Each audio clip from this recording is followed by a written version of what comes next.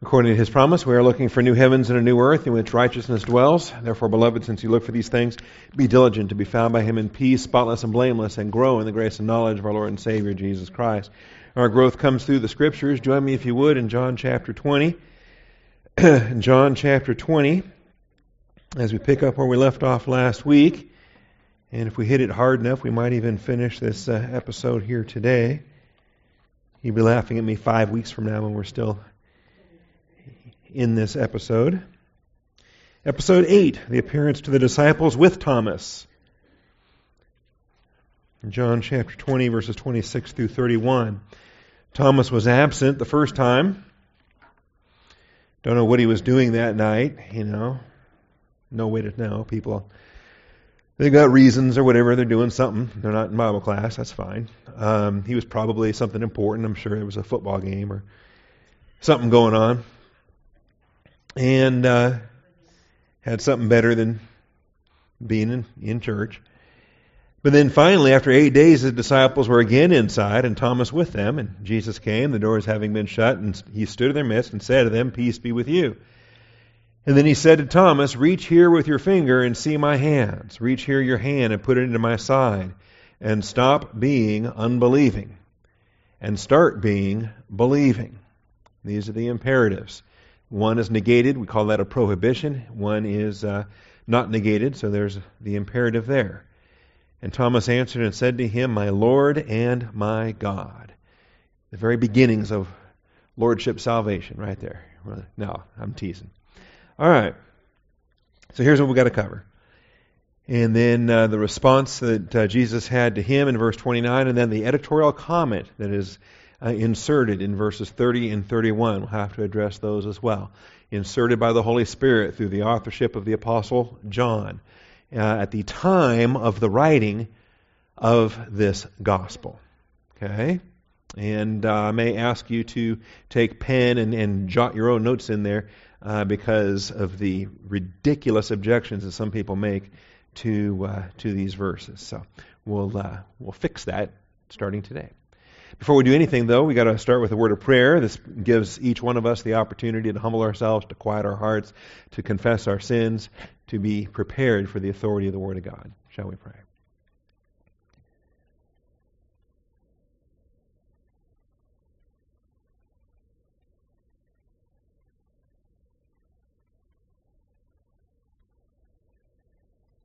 Most gracious Heavenly Father, we thank you for the truth of your word. We rejoice that you are the God of truth, that we are your children, that you teach us all things, even the deep things of God, Father. We thank you for your Spirit who indwells us, who fills us, who teaches us, who rebukes us, your Spirit who empowers us, your Spirit who provokes us. Father, we just thank you for that ever powerful ministry of your Holy Spirit within each believer priest. We ask for that activity now to take place as the Holy Spirit guides us into this message. And I thank you, Father, in Jesus Christ's name. Amen. All right. Last week we continued with the last of point 6, I think, the disciples' amazement as they remained faith impaired, what it is that hinders your faith, what it is that will then be an influence that will hinder the choices you make. And in their case, it was the joy and amazement by which, in response to the joy and amazement, they did not believe. And looked at the issues of unbelief, the apisteo, the apistia. I still haven't fixed the slide where I got the wrong Strong's number here. I know you've told me about it twice. Apisteo, apistia, oligopistia, and that's the one that's not correct. And then apistos, the different terms there for unbelief. And the recognition that in many cases unbelief is not a problem for the unregenerate. Unbelief is more of a problem for the regenerate. That is, somebody who is saved can still have a hang-up with unbelief. And every time we choose to stop walking by faith and we go back to walking by the flesh again, or walking by sight, or operating under law, we have abandoned the Holy Spirit and we're no longer walking by faith. At which point then, you can have a saved individual. You have a saved individual that you can call an unbeliever. An apiston, make it a nominative singular masculine present active participle, right? An unbeliever. He's still saved. He has eternal life. He hasn't lost his salvation. But he is effectively, experientially, practically living out his unbelief as a born-again unbeliever. Okay? And some of this is awkward to talk about just because we're so used to the term believer is a synonym for somebody who's saved. Okay? And maybe I'll never overcome that in my lifetime because our form of teaching and our tradition of churches have always used believer and unbeliever as terms to represent saved and unsaved. Okay? But those are terms that we have adopted that may not be the best in their conflict with Scripture, because we have places in the New Testament clearly where they are saved, they have eternal life, they're born again, they're going to go to heaven when they die. But they are not right now walking by faith. They are right now operating in unbelief. And here's Thomas operating in unbelief, and Jesus says, stop it. All right? Do not be unbelieving, but believing. And that right there is an imperative, is a pair of commands, a do not and a do, that are assigned to a believer. Thomas is saved. All right? Unless you want to try to prove to me today that he's not yet saved, this is the moment of his salvation, not so. I can prove to you through the Scriptures that Judas Iscariot was the only unbeliever among the 12. All right. So, this is what we dealt with last week. As we moved on to point 7 then, Thomas Didymus was absent and required an additional week before he would observe the Lord on Monday, April 13th, 33 A.D. All right? Monday the 13th. 33 A.D. Had to realize, I was reading, somebody gave me a copy of Bill O'Reilly's Killing Jesus, and his approach was with a 30 A.D. crucifixion date, so his dates are all wrong. But anyway, good book, just problematic in a couple areas. Monday, April 13th, 33 A.D. All right, we don't know who his twin was, why he was called twin. The Bible doesn't say. The Bible doesn't say who his twin was or is, if he was even alive at this point of time, if he was one of the other disciples, probably wasn't, who knows. I do know, though, that he was not Jesus' twin. Okay, that's a terrible, terrible thing to think about. The idea that Jesus had a twin would, does that mean Thomas also was sinless? Was Thomas also fathered? Was he a God-man in some way? How does that work? If Jesus had a twin and the pre-existent spirit soul of Jesus Christ entered into the body that God prepared for him, then where did the soul come from for Thomas? All right. Was that me popping the microphone? Okay. Anyway, try not to do that again.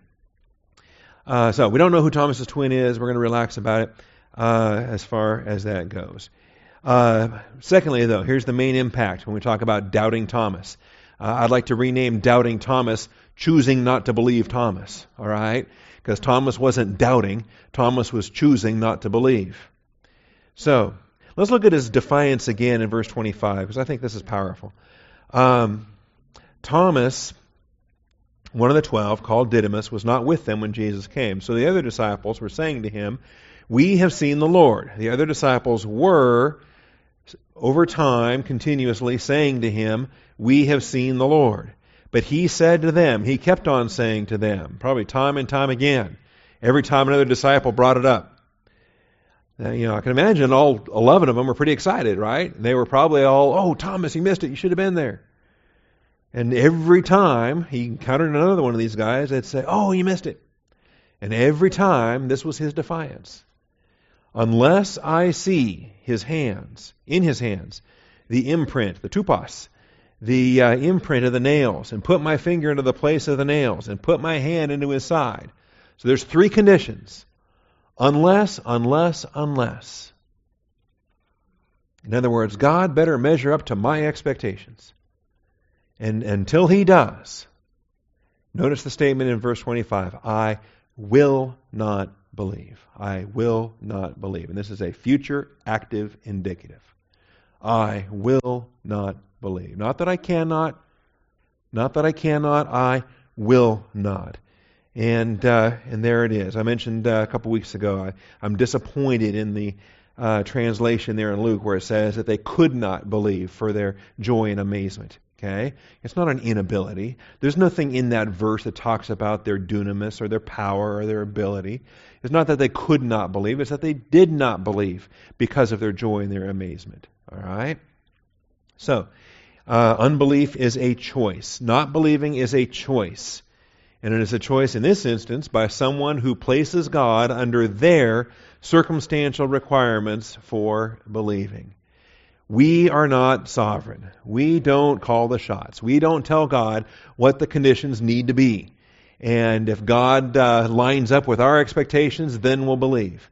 And if God does not line up with our expectations, well then, too bad for God, I'm not going to believe. All right? As if God answers to my demands for what He must do before I will believe. Okay?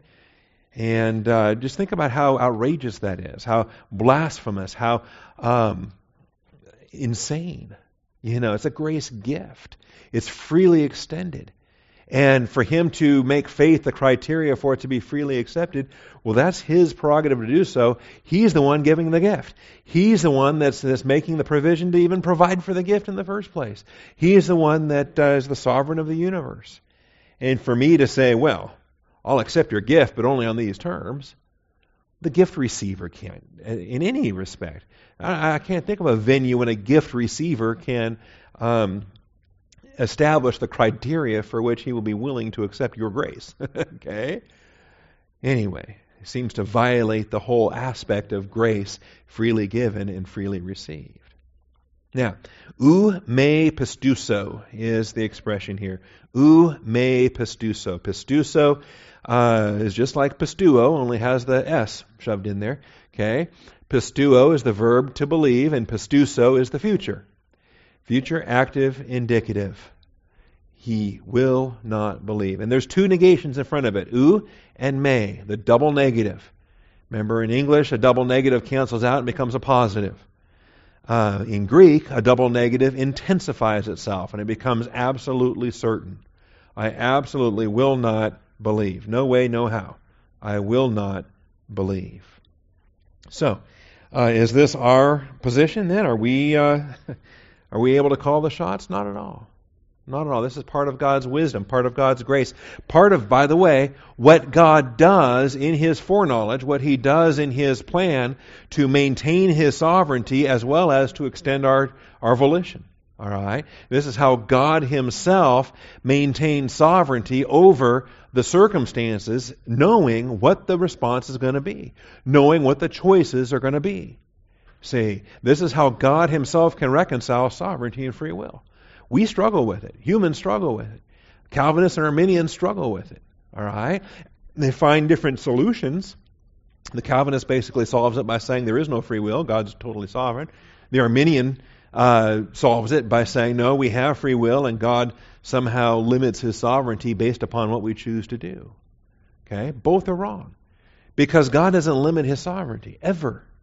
God has absolute, maximum, eternal, unchanging, non-compromising sovereignty at all times. And yet, He extends to us our volition at all times, and we reap what we sow. That's the law of sowing and reaping. So how does God then reconcile His sovereignty with the volition He created us with? Okay? He does so through this very exact thing we're talking about today, by the sovereign control of circumstances. Because God in His knowledge knows what our response is going to be in every circumstance.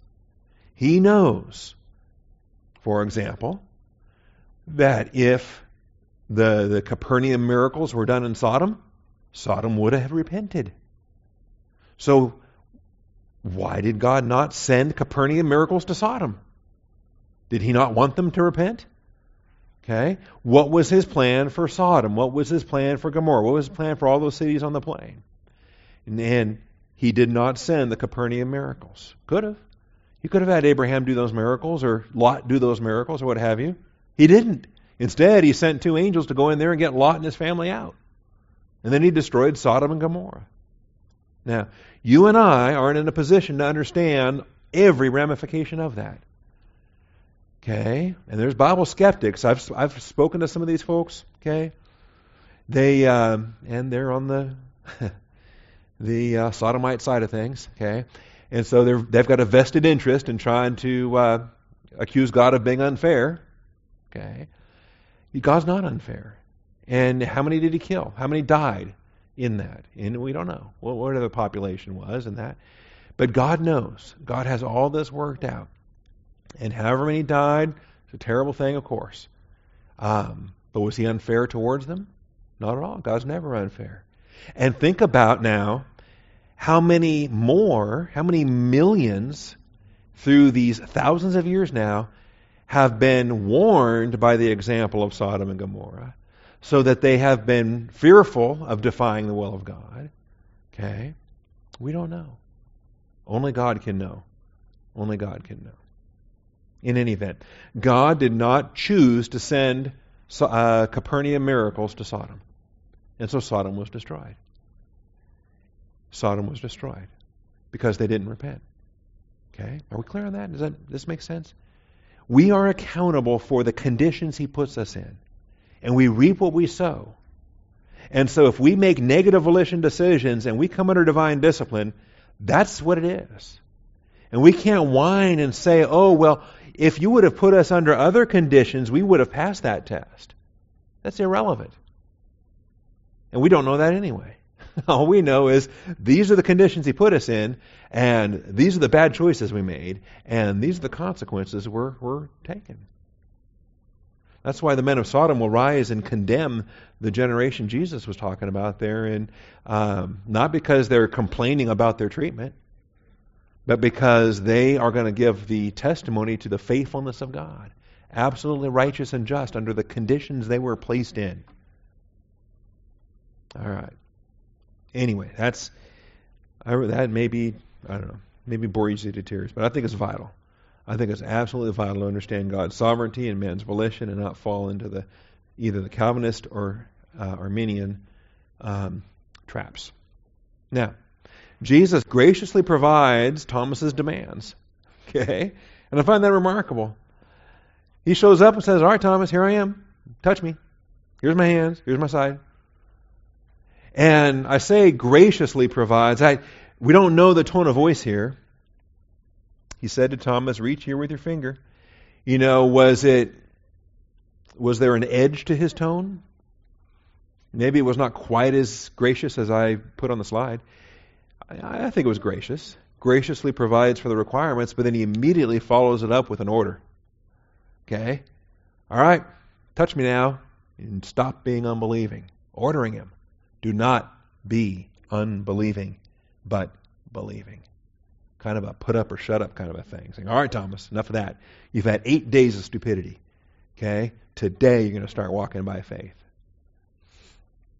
So, orders Thomas to change his choice from unbelieving to believing. And I find that exciting. I think it's neat. If I ever find myself in a place where I'm putting conditions on God, saying, well, I'll do this, but first I need that. Or I want to do this, or but first, but. And what am I doing? Am I putting God, am I laying out a Gideon fleece? And God provided in that Gideon circumstance, but then he held Gideon accountable and put Gideon to work. Sometimes I wonder about that Gideon chapter. All right. The final thing now, point 8. The last of the points we've got to deal with. Thomas's response, my Lord and my God. Thomas's response sparks a final comment by Jesus, the last thing he says on this episode. A final comment by Jesus and an amazing editorial comment by John. I take verses 30 and 31 as an editorial comment inserted at the time of the composition of this epistle. There's no other way you can take it. Thomas's response sparks a final comment by Jesus and an amazing editorial comment by John. And we would do well to understand this. Now, first of all, let's be clear. This is not when Thomas gets saved. Okay? This event is not the occasion for Thomas to receive eternal life. Thomas is a believer prior to this chapter. Thomas has eternal life prior to this chapter. He's been a believer for a long time. And I think John 13 proves that the only unbeliever among the 12 is Judas. His subjection to the Lord, what's happening here though? His subjection to the Lord is a turning point in his spiritual life when he makes ministry his number one priority. His subjection to the Lord. He's putting his hand to the plow and not looking back. No one who puts his hand to the plow and looks back is worthy of the kingdom of heaven, Jesus said. His subjection to the Lord, my Lord and my God. I expect he probably, I don't know. We don't know. This is the last we see Thomas, and we see him on Pentecost and some things. But, did he ever have doubting moments later in his career?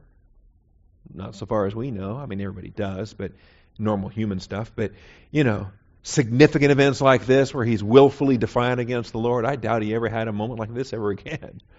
Okay? I don't know. His subjection to the Lord is a turning point in his spiritual life. I think, we have events like this in our lives. I think believers can point to a moment. For Jesus, it was age 12. He's in the temple and he says, I must be about my Father's business, right? I think believers come to a point where they realize God has a hold on you. You come to a point in your growth. And Paul spoke of this with Timothy. He says, you made the good confession in the presence of witnesses. I think you reach a point in your growth. So I see this in the Scriptures. I see this in our experience. I see this with Thomas here, my Lord and my God. And you realize, all right, or where Paul says the time past is sufficient. Okay? We're done with that now. Let's reach forward. Let's reach forward. If you're not familiar, John 13, I think in the foot washing episode, when Peter had all his confusion and first of all tried to skip the whole process and then he wanted the bath, and Jesus says, no, if you've bathed, he who has bathed needs only to wash his feet, but is completely clean. And you are clean, but not all of you. And then specifically, the one that's highlighted, he knew the one who was betraying him, and it's for this reason he said, not all of you are clean. Okay? To me, this is absolute conclusive proof that Judas Iscariot was the only, one and only unbeliever among the 12. The other 11 were, and plus Matthias, I expect Matthias was there that night, the other 11 were believers during the earthly ministry of Jesus Christ. So, the event here where choosing not to believe Thomas finally comes face to face with the resurrected Savior is not when he gets saved. It's not when he receives eternal life. This is when he subjects himself to the Lord, my Lord and my God. Also, now secondly, what does Jesus say to him? Because you have seen me, have you believed? Blessed are they who did not see and yet believed. Blessed are they who did not see and yet believe. This is now 8 days since he's been resurrected. 11 days since he's been crucified. And there are people who have not yet seen him. If you think about it, there were very few who did. I mean, that 501 occasion, which I don't think has happened within these 8 days, it's going to happen when they go up to the mountain and he gives them the Great Commission. But that 500 who have seen him at one time, even that's not a huge number compared to the thousands that were flocking after him to be fed, and compared to the population of Jerusalem, compared to those that have not seen him. It's a bare handful that have seen him and beheld him. And yet notice, there are those who have believed. There are those who have trusted in the fact of his resurrection. Why did they trust in the fact of his resurrection? Because before he died, he said he would. And then after he was raised, there were eyewitnesses who said he did. And these believers trusted in what he said he would do and what others said that he did. And they didn't see it for themselves, but they trusted. They trusted without seeing. Didn't need to see with their own eyes. And so here's the comment from the Lord, and I think it's true. Physical sight is inferior to spiritual sight. It is more blessed to not see.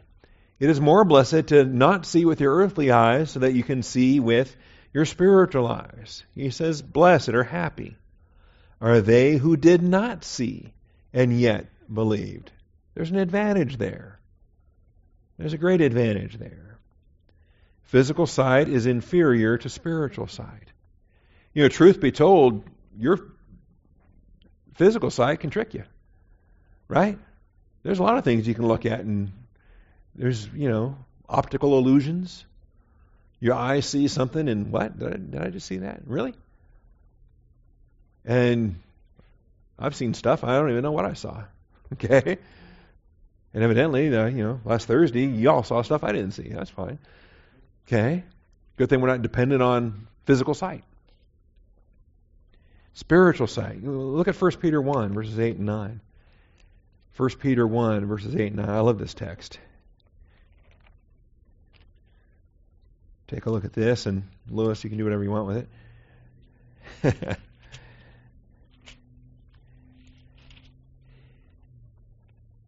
We talk about the work of God and His mercy, who has caused us to be born again to a living hope through the resurrection of Jesus Christ from the dead. And it says, in this you greatly rejoice, verse 6. Here we are waiting for glory. And we're saved, and yet we're waiting for either to be called home for heaven and through rapture or physical death.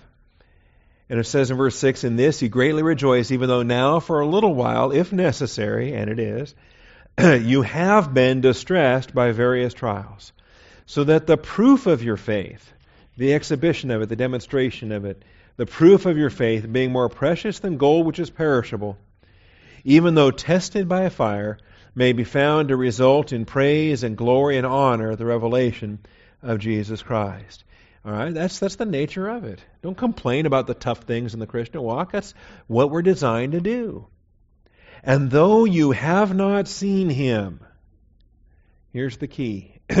And though you have not seen Him, Peter's an eyewitness, of course, but his audience, the folks that he's writing to, this is years after. This is in the 60s, okay? AD. 30 years more after after the resurrection. And though you have not seen Him, you love Him.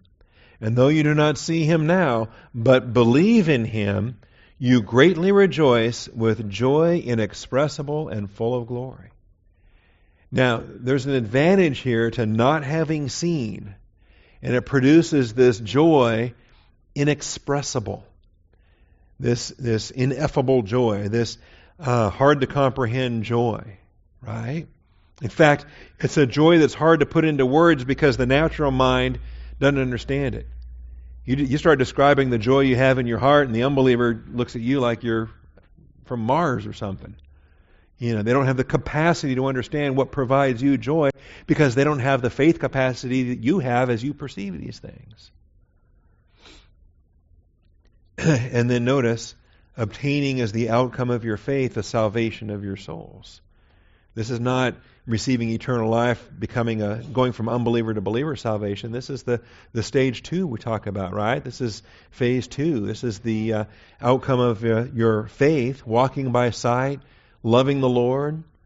Walking by faith, loving the Lord, joyful in His provision. And then you have the salvation of your souls from the power of sin on a daily basis, resisting the temptations. All right. Remember the 3 senses of salvation that we were talking about. So, I find this neat. What is spiritual sight? What is spiritual sight? Here's a study for you. Spiritual sight is the perception function of faith, hope, and love. Spiritual sight is the perception function of faith, hope, and love. The perception function. How do we perceive what we perceive? What are our senses? Well, we've got the earthly senses, of course. Things that I see, things that I hear, things that I smell, things that I taste, things that I feel. and those are suitable for earthly stuff, right? I mean, they have their place. We're not knocking it. But things in the spiritual realm have to be perceived. Now, let me ask you. Just as there's a difference, right, between sight and smell and sight and hearing and taste, and right? I mean, do you just want to look at that cheeseburger or do you want to taste it? Okay? You know, I mean, first you can smell it, right? And then you want to taste it. I mean, the senses are suitable in that way as they're designed for different applications. I think likewise, too, faith, hope, and love are suitable in their way for what we perceive spiritually. And in some cases, faith is going to be the best mechanism. It's probably the predominant mechanism. It's certainly the first mechanism that we come to. It's the first that we train.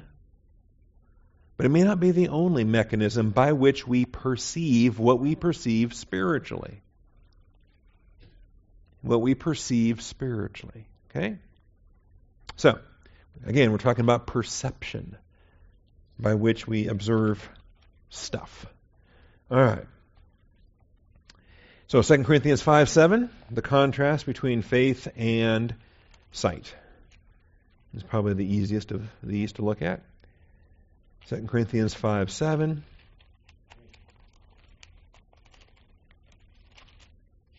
Boy, sticky pages this morning.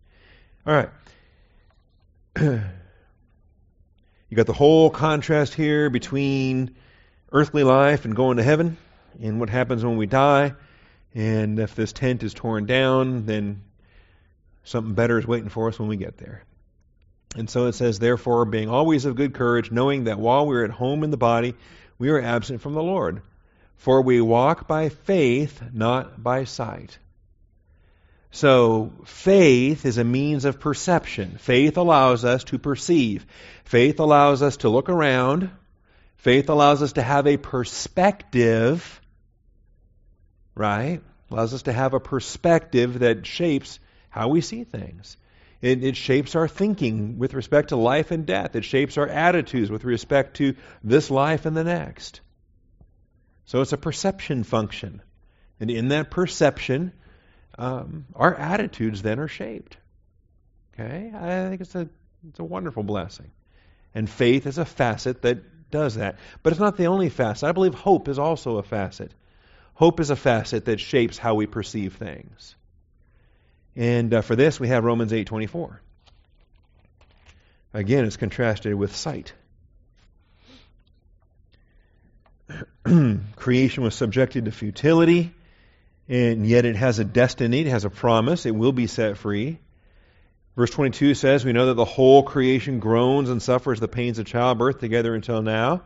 And not only this, but we ourselves, having the first fruits of the Spirit, even we ourselves groan within ourselves, waiting eagerly for our adoption as sons, the redemption of our bodies. Now notice, for in hope we have been saved. The stress here is not faith, but hope.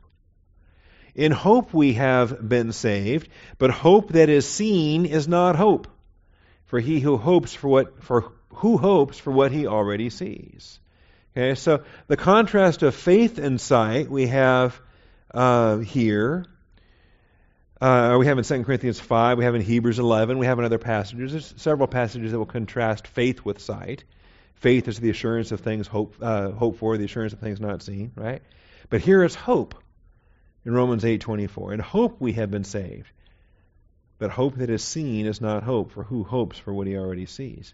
But if we hope for what we do not see, with perseverance we wait eagerly for it. Eagerly, what's that? Attitude. So hope is a perception that shapes how we perceive things.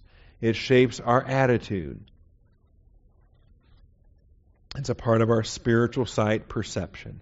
And then there's a love perception, and we were just there. 1 Peter 1:8. Though you do not see him, you love him. 1 Peter 1:8. We were just there. You think I could quote it without turning back to there again? Though you have not seen him, you love him. You understand that contrast? You don't see him, but you love him. And through that love perception now, though you do not see him now, but believe in him, there's faith, you greatly rejoice with joy inexpressible and full of glory. So here's our spiritual sight. We're operating with faith, we're operating with hope, we're operating with love. And they have perception functions as well as abiding functions. Faith, hope, and love also have abiding functions. 1 Corinthians 13:13. Faith, hope, and love have perception functions. Faith, hope, and love have abiding functions. As we abide in faith, we will perceive by faith. As we abide in hope, we will perceive by hope. As we abide in love, we will perceive with love. Does love shape how you think? Does love shape how you look at things? Yeah, because if you're minus love, you're going to look at something and you have one reaction. You're going to have one attitude. But love covers a multitude of sins. Okay? That's why we're supposed to love one another. If you're minus love and you're looking at a thing, you're going to have an entirely different, you're going to have a reaction instead of a response. And it's not going to be Christ-like. But if you're abiding in love and you're looking at something, then love is going to see something entirely different. All right. So we've got the perception functions, we've got the abiding functions. Finally then, the editorial comment. Let's look at verses 30 and 31 in John 20.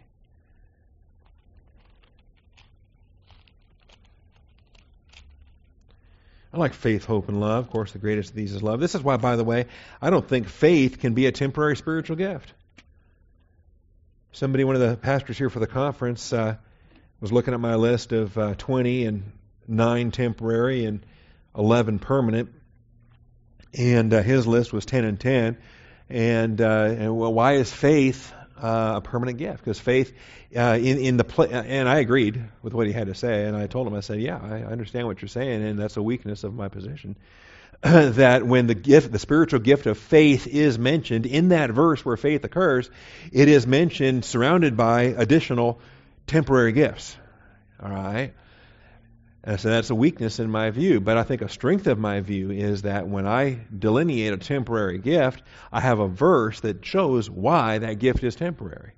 And I can't find a verse to show me why the spiritual gift of faith would be a temporary gift, why it would be a foundational gift, why it would be associated with the apostles and prophets, why it would be a sign of an apostle. Quite the opposite. I find that faith abides, just like love abides, just like hope abides. I find that it's designed to be enduring for the entirety of the church age. In any event, I do believe that faith is a permanent gift, and I believe we've got believers in this congregation with the gift of faith, and I'm thankful for them. All right. John 20 then, verses 30 and 31. Here's the editorial comment. Now, I say the Apostle John. No, it's the Holy Spirit. The Holy Spirit through the Apostle John. This is point C in the outline, and we'll have a couple of subpoints here, but this is the last really thing we say in this episode. Point C, the Holy Spirit, through the Apostle John, inserts an editorial comment to the canon of Scripture. That he inserts an editorial comment to the canon of Scripture at this point in the resurrection narrative. All right, so therefore, many other signs Jesus also performed in the presence of the disciples, which are not written in this book. But these have been written so that you may believe that Jesus is the Christ, the Son of God, and that believing you may have life in His name. All right? Believing you may have life in His name. So here's the comment. And there is so much in these two verses. Okay? But here we have some statements, and I think it's good that we can identify with them. All right, there were many other signs Jesus performed in the presence of His disciples. But notice, the purpose clause here deals with belief. Okay? These have been written so that, purpose clause, you may believe. Maybe you will, maybe you won't.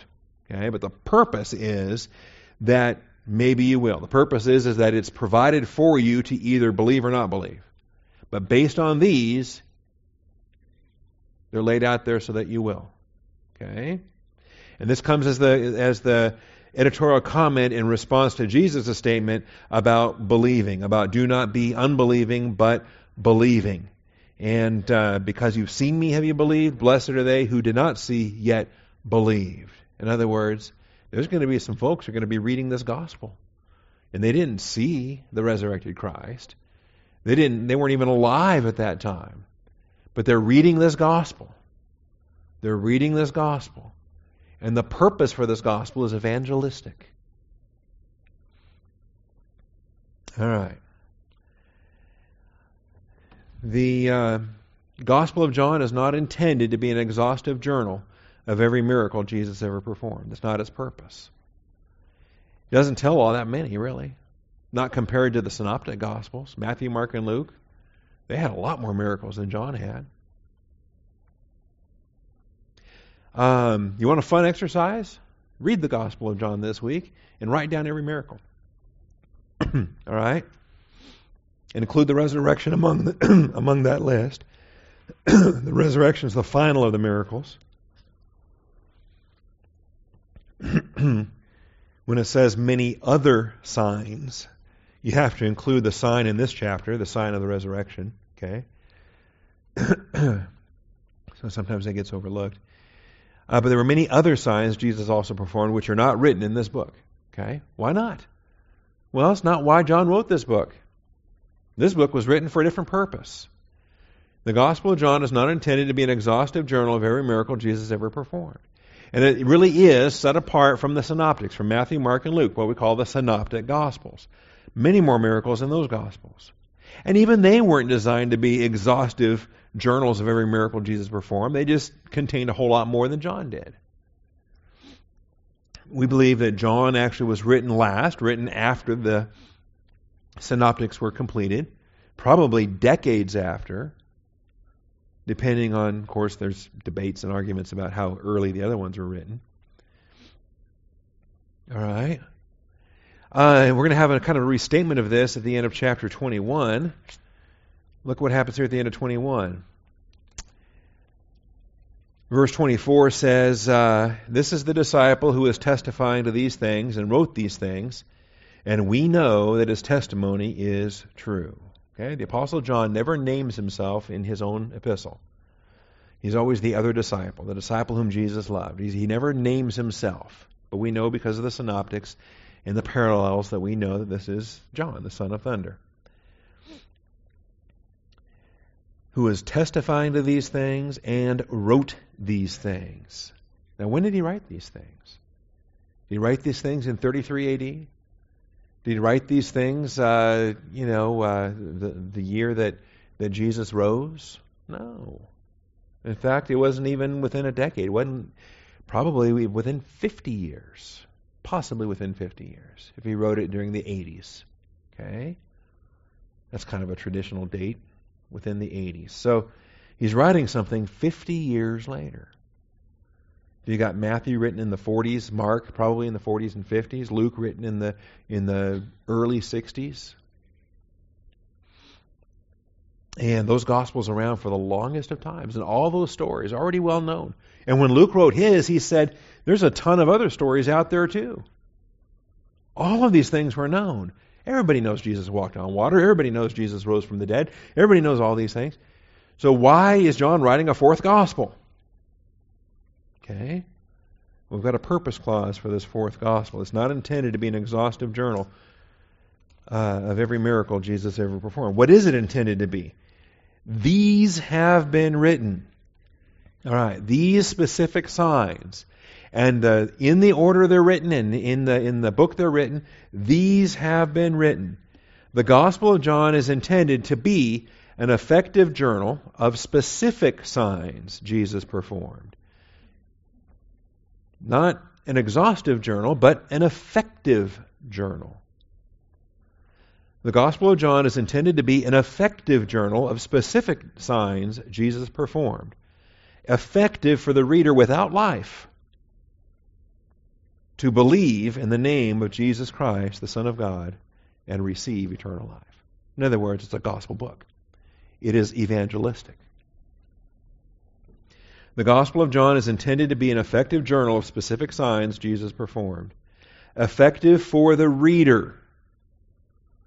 An unbelieving reader, an unsaved reader. Somebody without the indwelling of the Holy Spirit. Somebody that it's the natural mind, okay? Now, some people hate this or reject this or debate this or want to argue this because of 1 Corinthians 2, right? 1 Corinthians 3, the natural mind, the spiritual mind. Okay? But this verse says, and I know what Corinthians says, I taught Corinthians, all right? That the unbeliever cannot understand doctrine, the things of God. The Holy Spirit takes us into the deep things of God, but the unbeliever looks at doctrine and says, that's just crazy. It's foolishness to him. But there's something different about gospel information, about gospel messages, gospel material. Gospel material is different than doctrinal material for believers. I think if you have that kind of a basis, then you're cool with this. You're fine with this. Gospel information is not like doctrinal information for the believer. I agree. Doctrinal information for the believer, try throwing that to an unbeliever, it's pearls before swine. But the gospel is something else. So, these have been written so that you may believe. So, again, the emphasis is, which are not written in this book. So, if you're an unbeliever picking up this book and reading these things, these have been written so that you may believe that Jesus is the Christ, the Son of God, and that believing you may have life in His name. The Gospel of John is evangelistic. In fact, it's the only evangelistic book of the 66 books of the canon of Scripture. Okay? I think you can probably get saved reading other books too. But, could somebody pick up Isaiah and get saved? I'm not going to say that it couldn't happen.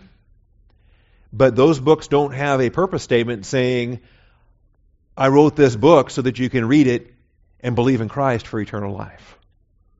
There is no other book of the Bible that says, this book is written so that you can read it and believe in Jesus Christ for eternal life. This is the only book with a purpose clause making the statement that it was written for evangelistic endeavors. That's why I'm thankful we have the Gospels out there that we have on the table. Take them, make use of them, hand them out. The Living Water booklets I'm talking about. The best tract in the universe is the Gospel of John. Okay? Hand it to them. Say, when you're done reading that, let me know. I've got some questions for you. Okay?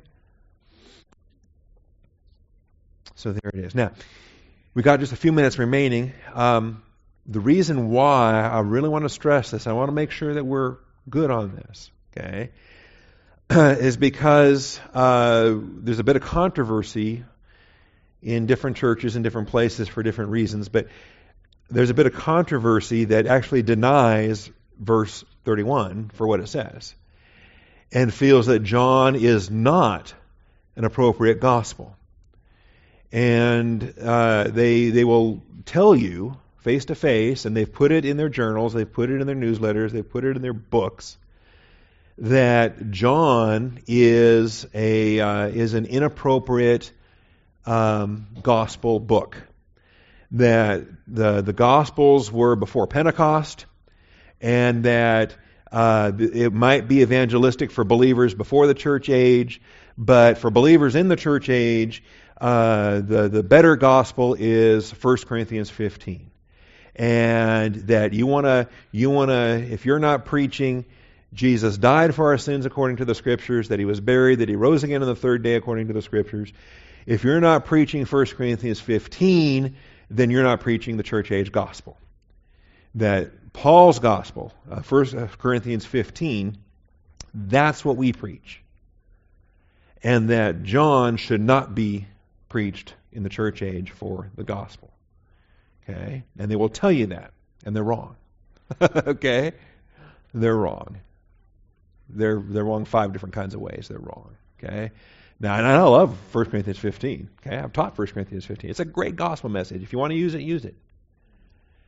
But Paul did not close 1 Corinthians by saying This book was written so that you can read it and believe that Jesus is the Christ, the Son of God, and that believing you may have life in His name. 1 Corinthians was not written with a purpose clause saying this book is designed to be evangelistic. John was written saying that it was designed to be evangelistic. And when they say, well, yeah, but John was before the church age, John was before Pentecost, stop them and say, no. The Gospel of John describes events that preceded Pentecost, yes. But it was written after Pentecost. And it was written after 1 Corinthians 15.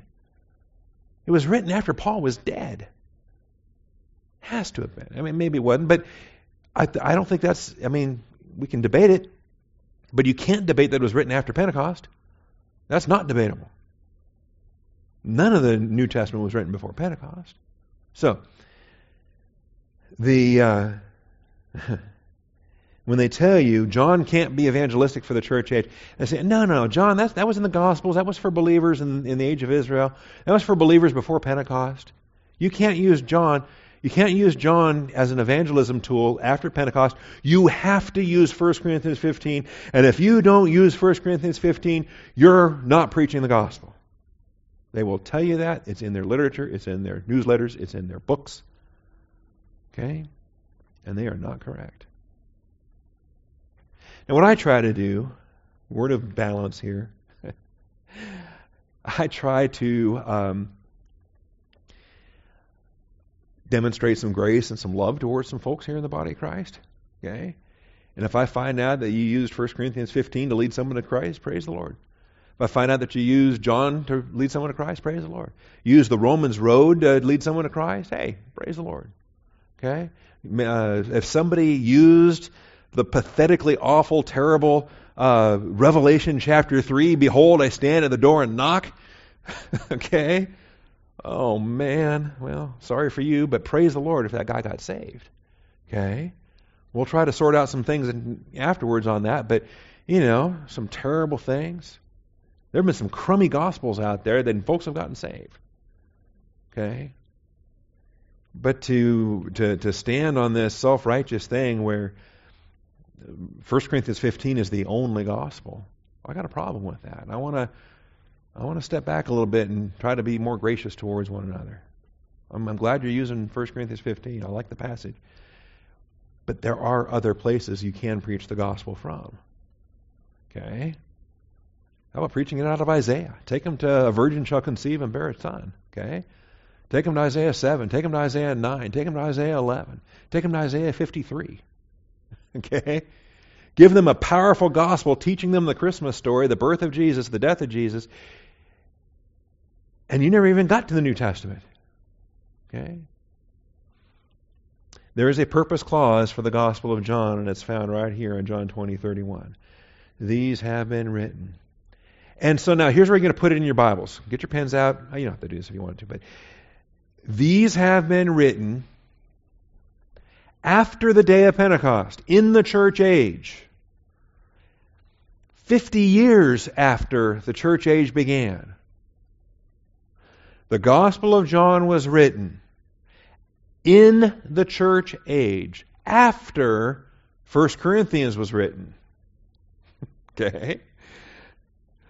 So that you, unbeliever, unsaved person in the church age who never knew Jesus Christ in His earthly ministry can read about what He did and why.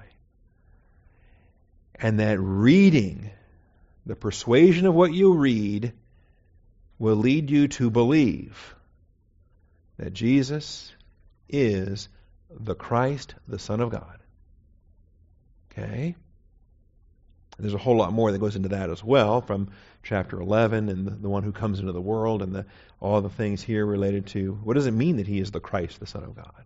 There's a whole realm of doctrine there, but you get that in this book. You get that here. He is the bread of heaven. He is the light of the world. He is the resurrection and the life. He is all of the signs, all of the I am messages, the whole Gospel of John can persuade an unbeliever that Jesus is the Christ, the Son of God. And believing in Him, you may have eternal life in His name. Zoe in His name. So, the Gospel of John is the only book of the Bible whose stated purpose is evangelistic. The Gospel of John is the only book of the Bible whose stated purpose, explicitly written, explicitly stated, is evangelistic. And it was written 50 years after the church age started. It was written after 1 Corinthians 15. So, if somebody tries to tell you can't use John to give the gospel, John 20:31 says you can. Okay? If they say you have to use 1 Corinthians 15, say, well, okay. All right, I don't answer to you. You won't be sitting on the bema when I get there. I'm gonna serve the Lord. Okay? All right. Any questions on that? All right. Well, this wraps up episode 7, episode 8. So we'll move on next week. Episode 9. Thank you, Father, for your faithfulness, for your mercy, love, and grace. Thank you for the opportunity we have. And I pray that each one of us, Father, might be mindful of the opportunities we have to proclaim Christ, to look upon these fields and see that they're white for the harvest. Father, to make use of the Gospel of John and the signs of this book, the I am messages of this book, the revelation of Jesus as the Christ, the Son of God. Father, might we be faithful witnesses and testimonies. We thank you in Jesus Christ's name. Amen.